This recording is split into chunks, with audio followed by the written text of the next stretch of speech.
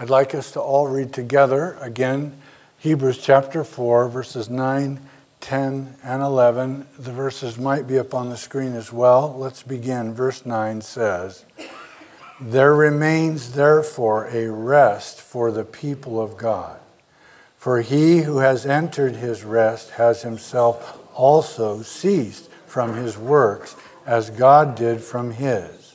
Let us therefore be diligent to enter that rest, lest any fall according to the same example of disobedience." Will you pray with me, please? Lord, it's a simple but earnest and genuine prayer that is perhaps echoed in each of our hearts this morning, that we desire to hear from you. We desire that your word, which we know is living and powerful, would speak to each and every one of our lives in the circumstances that we find ourselves in, the places that we find ourselves. And this morning we're going to trust you, Lord, to do just that, for you've promised that you will. And we ask it in Jesus' name.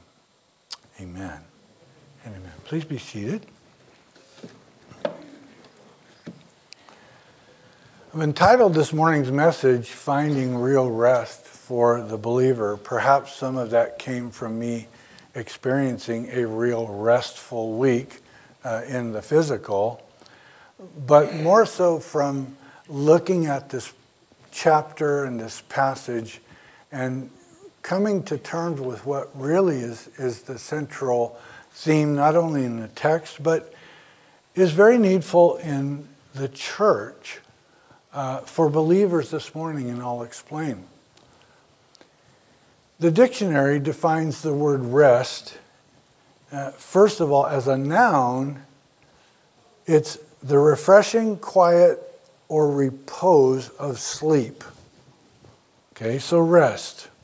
The refreshing, quiet repose or sleep. Many of us know what it's like to get a good night's sleep or a good night's rest.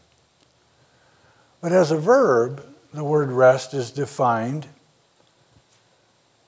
to relieve weariness by cessation of exertion or labor. Let me restate that. To relieve weariness by cessation of exertion or labor. To rest. As we've been studying the book of Hebrews, you've probably already agreed or heard, at least from me, that the book of Hebrews is often called the book of warnings. There are certainly 5 warnings throughout the book. Some have detailed 7. And thus far, we have come upon 2 warnings in our studies of chapters 1 through 3. And you're going, yes, I remember those warnings. What were they? Great question. Back in chapter 2, verses 1 through 4, we were reminded that the Christian is to be warned about drifting, the neglect of the things that they've heard through Scripture, and drifting away from the fundamentals and the foundations of their faith. We saw in chapter 3 a second warning about willfully ignoring the voice of the Holy Spirit. That the Spirit of God is speaking to the born-again believer. The antenna has been turned on. And the question that the author of the book of Hebrews reinforces in chapters 3, verse 14 is, are we listening to the voice of the Holy Spirit? 2 very strong and powerful and applicable and relevant warnings to the believers. But today we come to a third warning in the book, which is of a different nature. A different nature really altogether. And for that, I want to take us backwards to verse 1 of chapter 4, which reads this way. Verse 1 says, "Therefore, since a promise remains of entering his rest, let us fear lest any of you seem to have come short of it." Now, what's interesting, a couple of things. I told you that throughout this book, the word therefore is used 28 times. 28 times. Why? Because so much of what the author is intending to say is built upon the things that he has already said in front of it. Therefore, because of what I said back there, then this that I'm about to say applies. And we see right here in the first verse of chapter 4, he uses the word for the 7th time of 28 times, therefore, since a promise remains. Now, we use the New King James Bible version of the Bible here at Calvary Chapel Valley Springs. Paramountly, it has some excellent translation in it. And yet there are a place or two or three where another translation is preferred. And this is actually one for me, where verse 1 is, in my opinion, also clearly translated in the King James Version of the Bible. And we have it up on the screen. If you'll notice that below, the top, the King James Version of the Bible reads this way: "Let us therefore fear lest a promise being left us of entering into his rest, any of you should seem to come short of it." The warning is that there's a promise.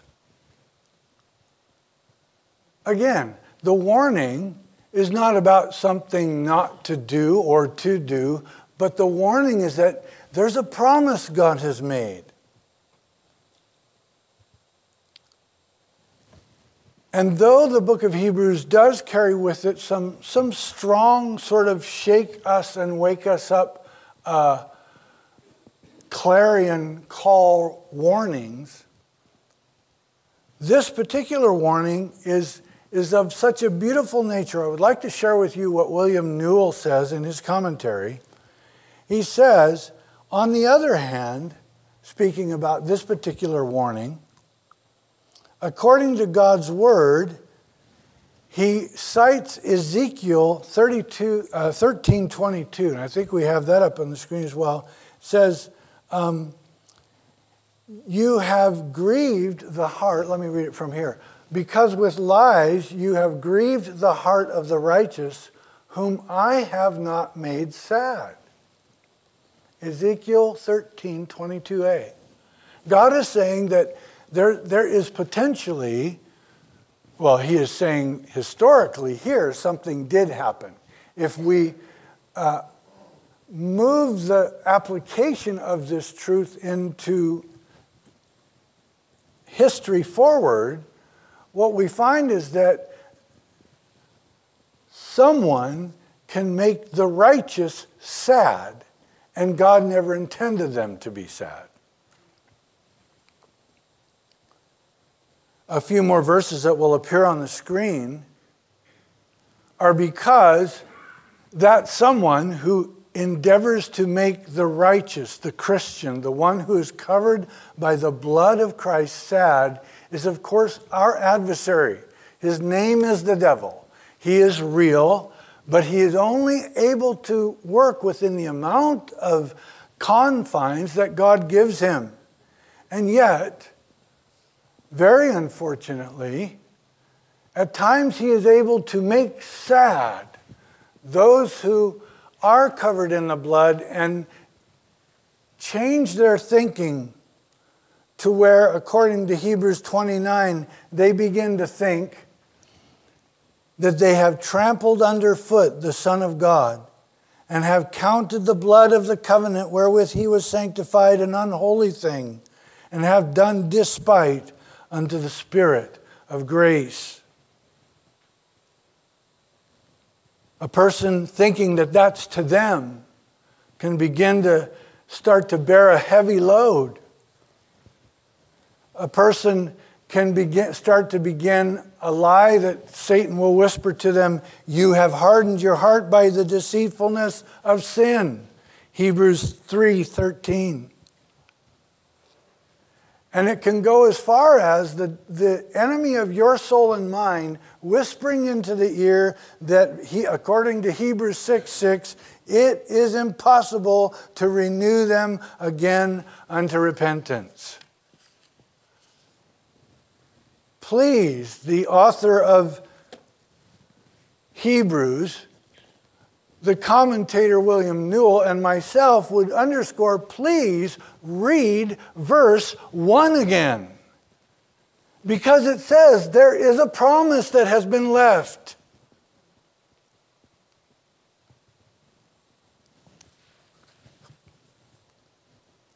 Newell goes on to say, now, I love this quote. He says, now you may have failed to lay hold of one promise after another, and your life may have become more and more perplexed, but do not despair, for it is God's habit to leave a promise.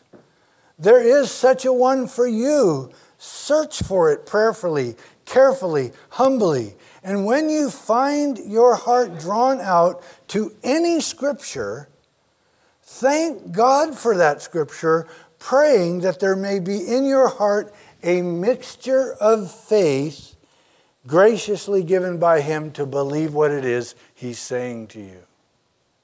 Isn't that powerful? You and I, we may have failed to grab hold of one promise after another, but don't despair because a promise still has been left. Notice what takes place in verse 2 of chapter 4 of Hebrews. The author of Hebrews goes on to say, for indeed the gospel was preached to us as well as to them.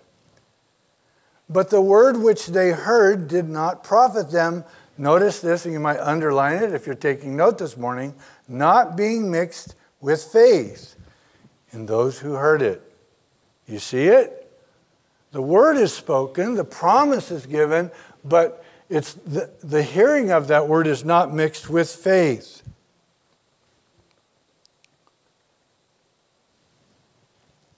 I was talking with someone recently who had been bearing kind of a hard conflict, and they were crying out to God, and they were just kind of reading through Scripture, and God spoke something to them about, I see what you're doing, I see what's hard for you, and I'm with you.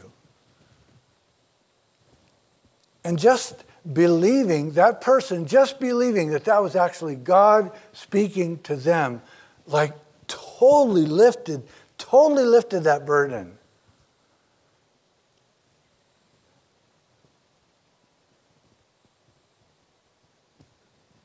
There's an account of a Christian worker many years back who was at an event where their organization was to hand out gifts to poor children. And as the children, many of them gathered in the room, the gifts were all piled high up on the table on the platform in front of them. And so the administrator of the event stepped up, and all the children knew why they were there, to receive a gift, and all the volunteer workers, Christians, were there knowing that they were to give these gifts. And as the administrator stepped up, he opened the scroll of the names of the children who would be there that day and began to read their names one by one. And he would call a name, and he would call out to the children, and that child would stand up and he would say, "Come forward." And that child would come forward. They'd take a gift off the table and hand it to that child. And as the evening progressed and the gifts on the table began to become fewer and fewer and fewer, but there were still some, the administrator got to one name where he called it out and no child stood. Of course, the child was there. He was in the back, holding on to the chair in front of him. And so the administrator called out the name again. And the young boy looked around. He looked to the left, looked to the right, wanted to make sure. He didn't want to make the embarrassing act of standing up when someone else in the room had that same name and the gift wasn't for him. So he just sat there, looking around. A third time, the administrator calls out the name. And sitting next to the young boy, he said, "Hey, he's calling you." And with every ounce of courage and hope that he could muster at the moment, the young boy stands up and the administrator said, "I'm calling for Jimmy." And the boy says, "Sir," he raises his hand, the administrator, "Is that your name?" He says, "Yes, sir, that's my name." "Well, then come forward and receive this gift." I use that illustration to say sometimes, and maybe for no one in this room, believers can act in the same way toward the promise God has left them. After all, what is the last word of chapter 3? You can look down. What's the last word of chapter 3? Unbelief. And we know, reaching backwards in history and reaching backwards in principle, though we are no longer under the dispensation of the law and we are under the dispensation of grace, we do know that all things were written, Paul said, for our learning. Therefore, in the Old Testament, there are things that the New Testament believer can learn. And we do know that Israel's promise of a land flowing with milk and honey, in which God would be center in their lives and would fight their enemy, would grant them victories. That was a promise to them. And yet in Numbers 14, we find again why they did not receive that promise. You recall what happened in 13.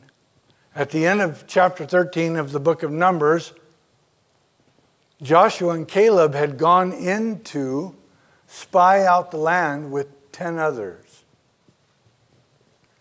And when the 12 came back to the camp of Israel, Joshua and Caleb said, "Yes, it's a beautiful land. It's flowing with milk and honey. There are Anaks there. There are large people there. But we can take this land. God has given it to us."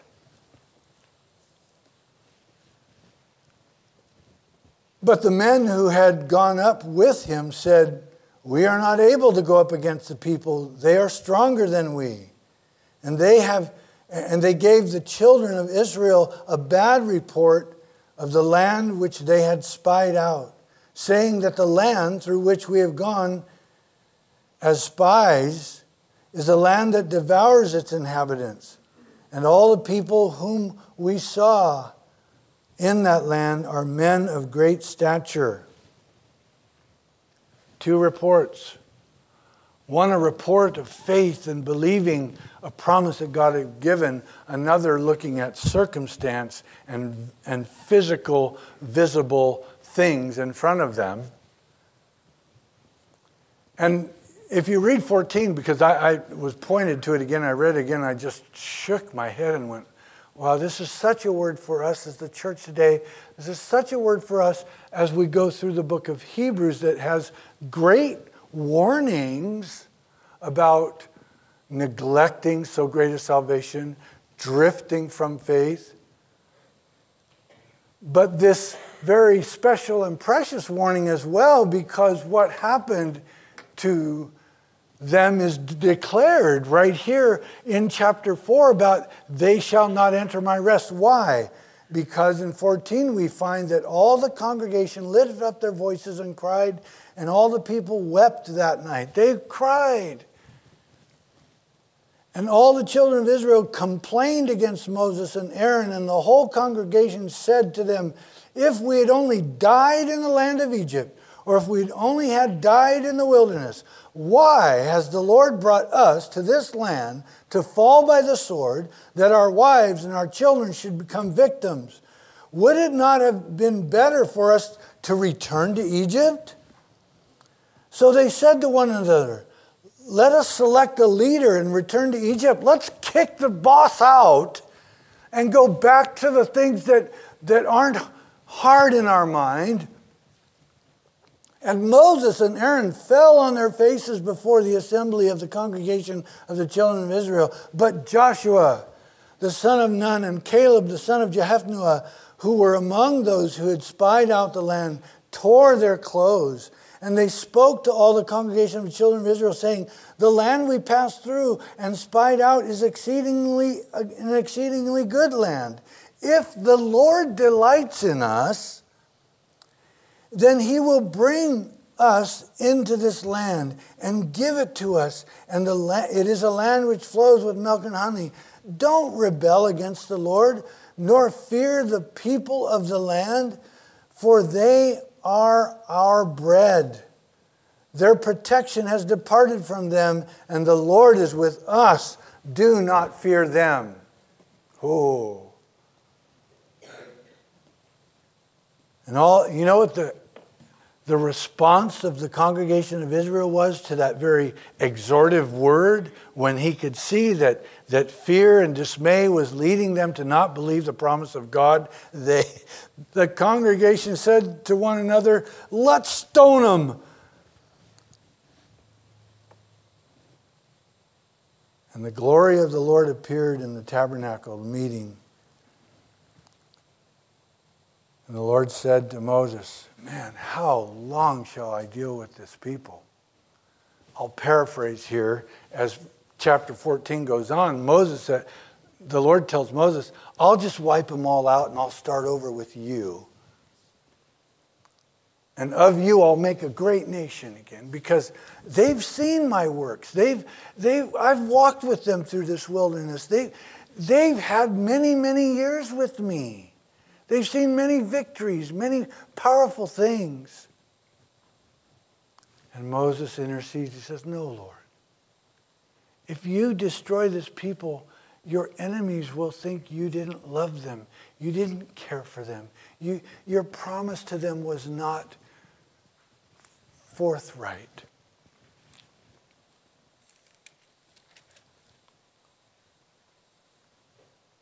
Moses says, please pardon the iniquity of this people, I pray, according to the greatness of your mercy, just as you have forgiven this people from Egypt even until now. Lord, you saw what they were in Egypt. You saw what they were all the way through this journey, and you see them now. Please just forgive. And the Lord said to Moses, I have pardoned according to your word. Isn't that powerful? Intercessory prayer, wow, don't think lightly of intercession. According to your word, I have pardoned. But truly as I live, all the earth shall be filled with the glory of the Lord, because all these men who have seen my glory and the signs which I did in Egypt and in the wilderness, and have put me to the test now these 10 times, and have not heeded my voice, they certainly shall not see the land of which I swore to their fathers, nor shall any of those who reject me see it.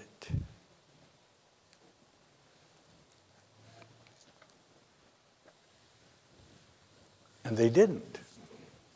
You know the account. Many of you have read your Bible and worked through some of the structure of the Old Testament as that generation died out before the people of Israel entered into Canaan or Canaan, the land that God had promised. Why is that important to you and I this morning?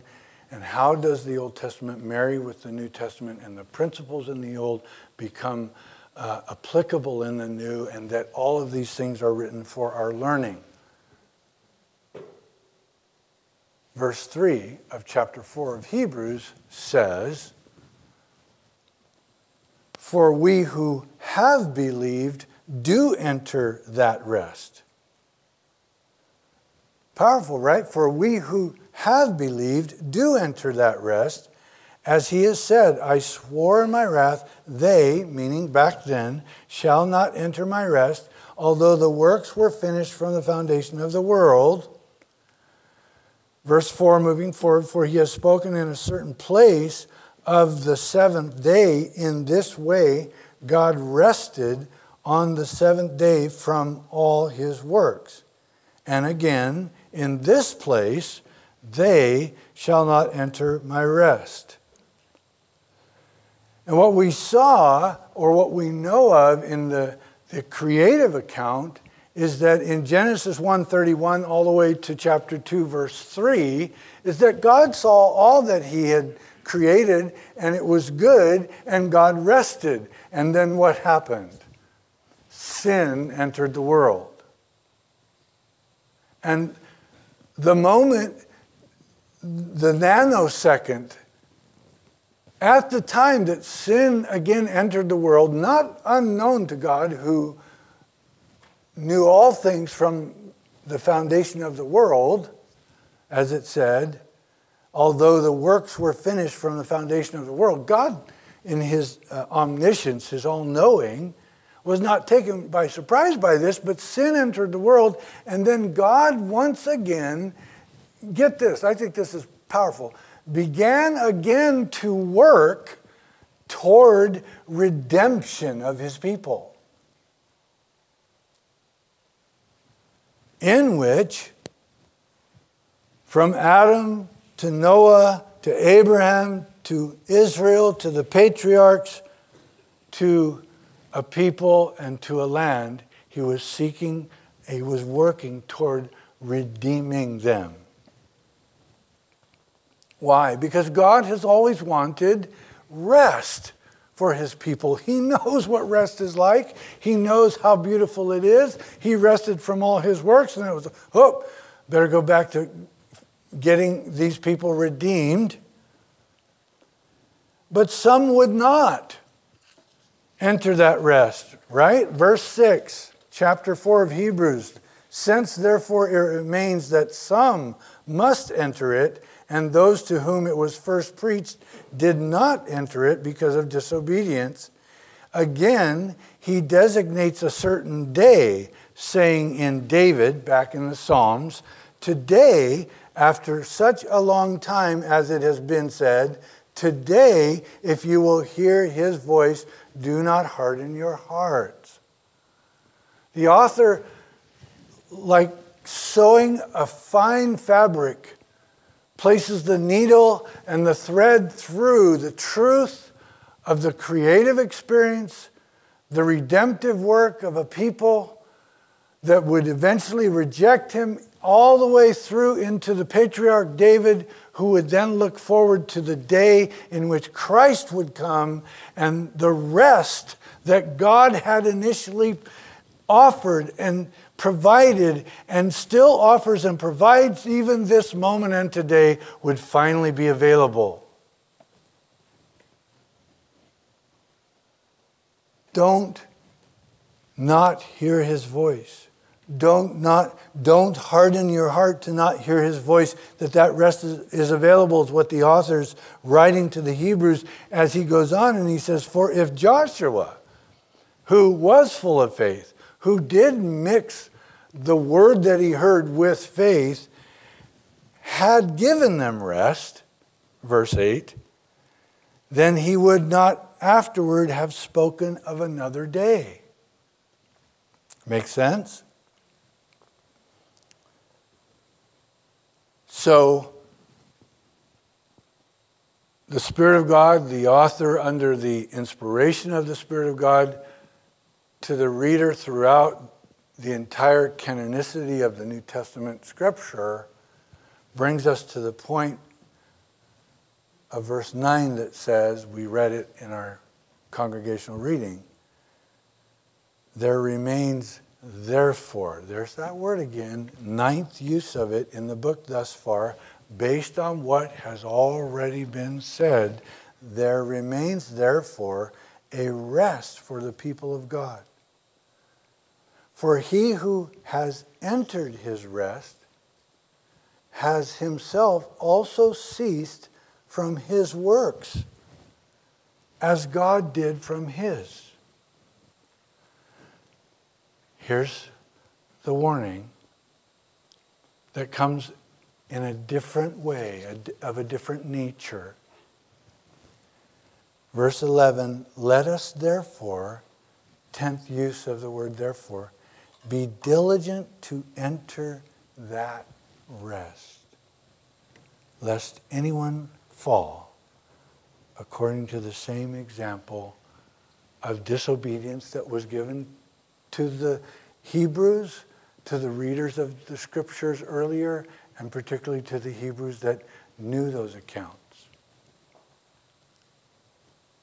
Why is that those 11 verses and the, I guess you would call it, title of our study this morning, Finding Real Rest for the Believer, important, applicable, relevant? Here's the summary. At times, the Christian faith can look like I must do in order to be. At times, the believer cannot or will not lay hold of the promise that you are forgiven. God no longer remembers your sin. He has removed it as far as the east is from the west. How far is that? It's infinite. The west will never meet the east.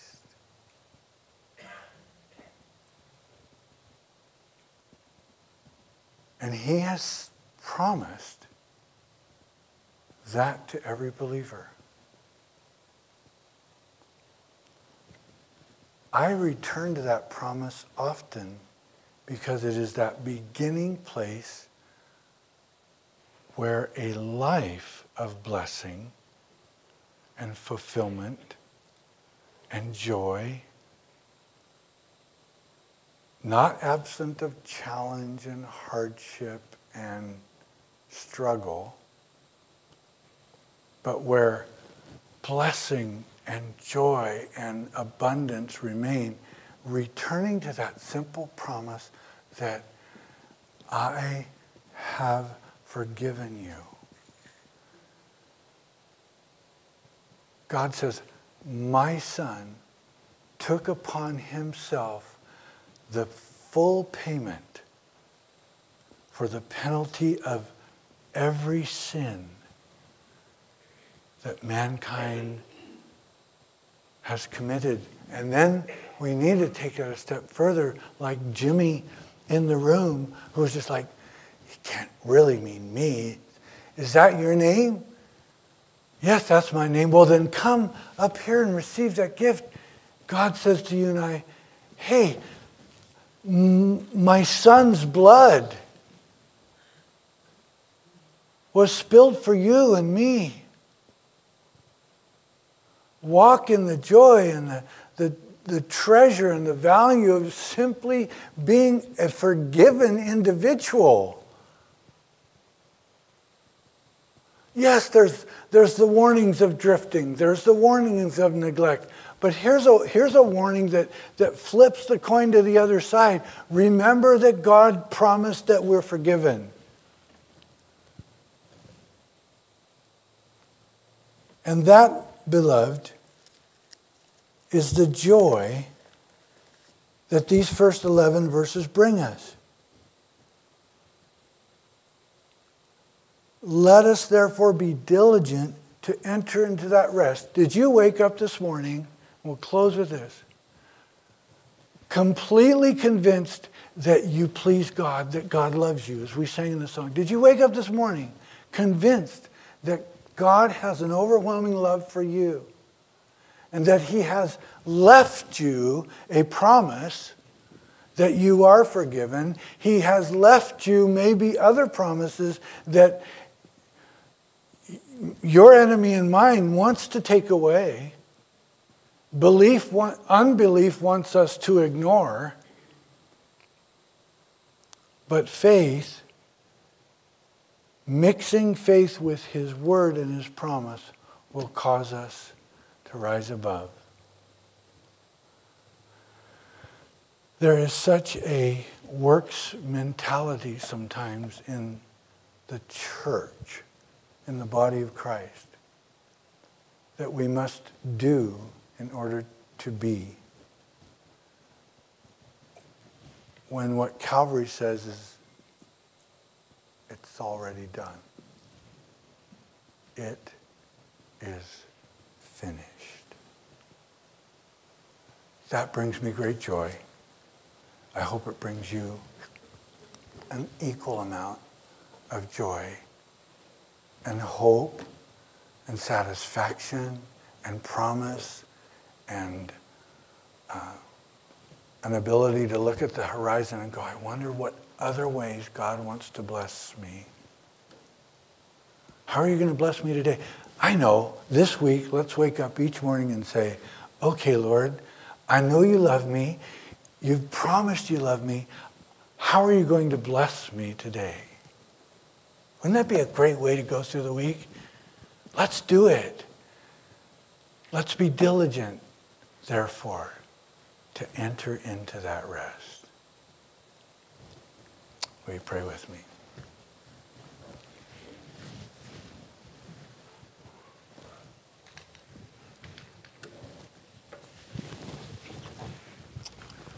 As the men come and the worship team comes, let's just thank the Lord for His word. Father, again, as we thank you for your word, we as well thank you for the promise of your rest, that we can cease exertion. We can stop trying to be better, that we can simply stop and embrace what you have done on the cross, which has completely paid the penalty that would have separated us from you. And by our faith in Christ and His blood, we are accepted in the Beloved. We have not trampled underfoot the blood of the covenant. We have not hardened our hearts. And we are not made sad, but we rejoice today, O God, because of your great love, your great sacrifice, and the demonstration of that love in Christ. Receive our worship and our thanks this morning, we pray. In Jesus' name, amen. And amen. The brethren will distribute the elements for communion, and we'll partake together in just a moment.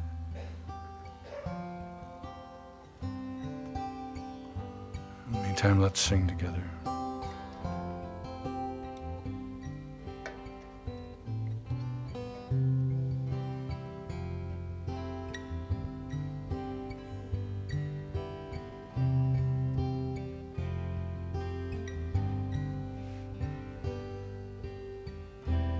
Oh Lord, you searched me. You know my way. And when I fail you, I know you love me. Your holy presence surrounding me in every season. I know you love me. I know you love me. At the cross I bow my knee, where your blood was shed for me. There's no greater love than this. You have overcome the grave. Your glory fills the highest place. What can separate me now?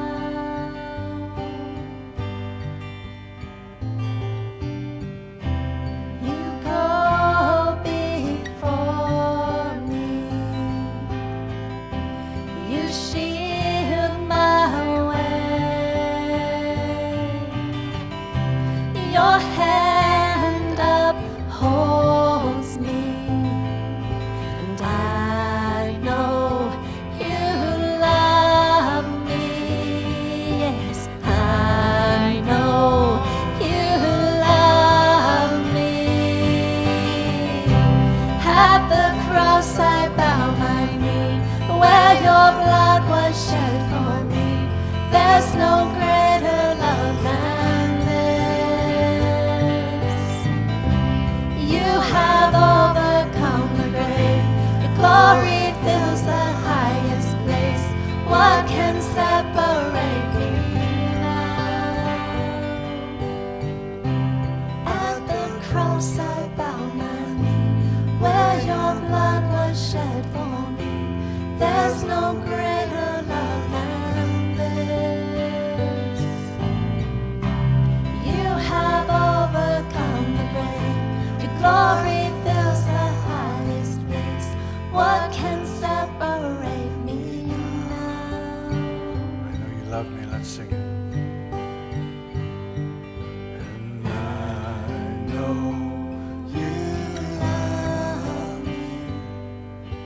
I know you love me. tell it to the Lord. Yes, I know you love me, and I know you love me.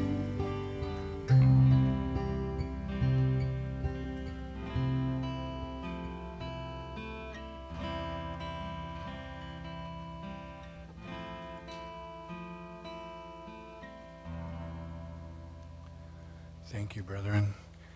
Isn't it a glorious thing to know that God loves us? Should just overwhelm us at times. Maybe if you're anything like me, maybe at times we just don't pay attention to it enough. But it's true. He loves us. Promised that he did. Demonstrated that he did. In that while we were yet sinners, Christ died for us. This morning we get to remind ourselves of that. And so when he was with those he loved, He took bread, gave thanks for it. He broke it. Let's break the bread together, shall we? He said, "This is my body broken for you. Take, eat, and as you do, remember me." Let's partake together.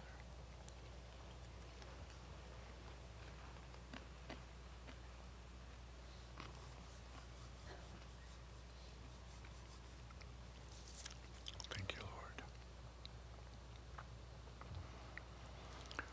The Bible tells us that in the same manner, he took the cup. And having given thanks, he raised it and said that this is the cup of the new covenant, my blood, which is shed for the remission of sin. He said to his followers then, and he says to his followers right now, to take and drink of this cup, and as you do, remember him. Let's partake together.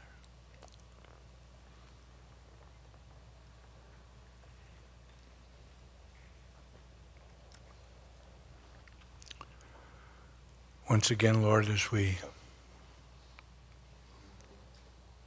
rejoice in your great love for us today, and are reminded of that love and the taking of these elements that represent your body and your blood, we go from this, your house and our gathering,